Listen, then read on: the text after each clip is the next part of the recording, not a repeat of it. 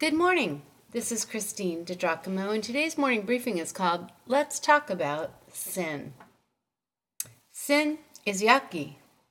Sin is controversial because people want to split hairs, because we want to let ourselves off the hook. I don't really sin. I don't really do anything bad, just the occasional white lie. So I don't hurt anyone's feelings. And sometimes I swear, but come on, doesn't everybody? Did you just hear that justification and rationalization? Yeah, that is yucky right there. And so we see the problem at its start. We are looking at sin from our perspective and not from God's. Sin is that which makes us not like God. Sin is that which separates and keeps us from God. Ultimately, it would keep us apart from God forever because He is all holy and no unrighteous thing. That means me. That means you could be in His presence, in His house. In heaven, unless... I remember when I was first married, many years ago now. I wanted to be the perfect cook to my Italian husband, so I went downtown Oakland and shopped at an Italian market, even buying my rice in bulk. The white rice looked so pristine when I brought it home.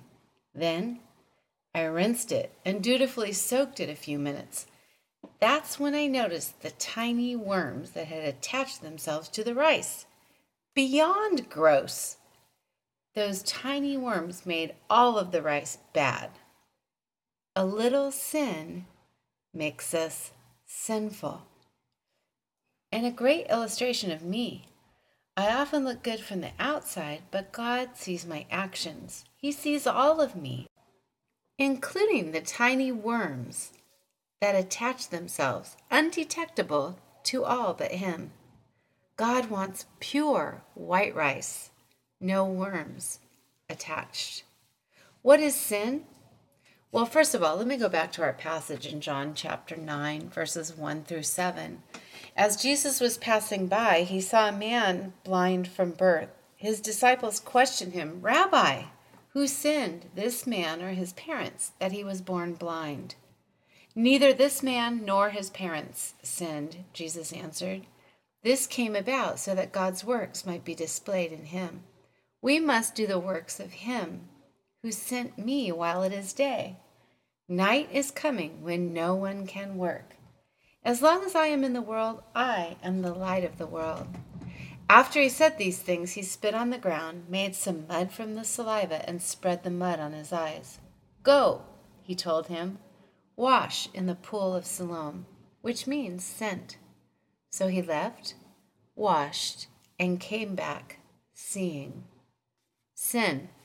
Was it the cause of the man's blindness? The Hebrew word most closely means missing the mark, the standard of holiness that is the very person of God. Perhaps Romans 3, verse 23, makes this point best.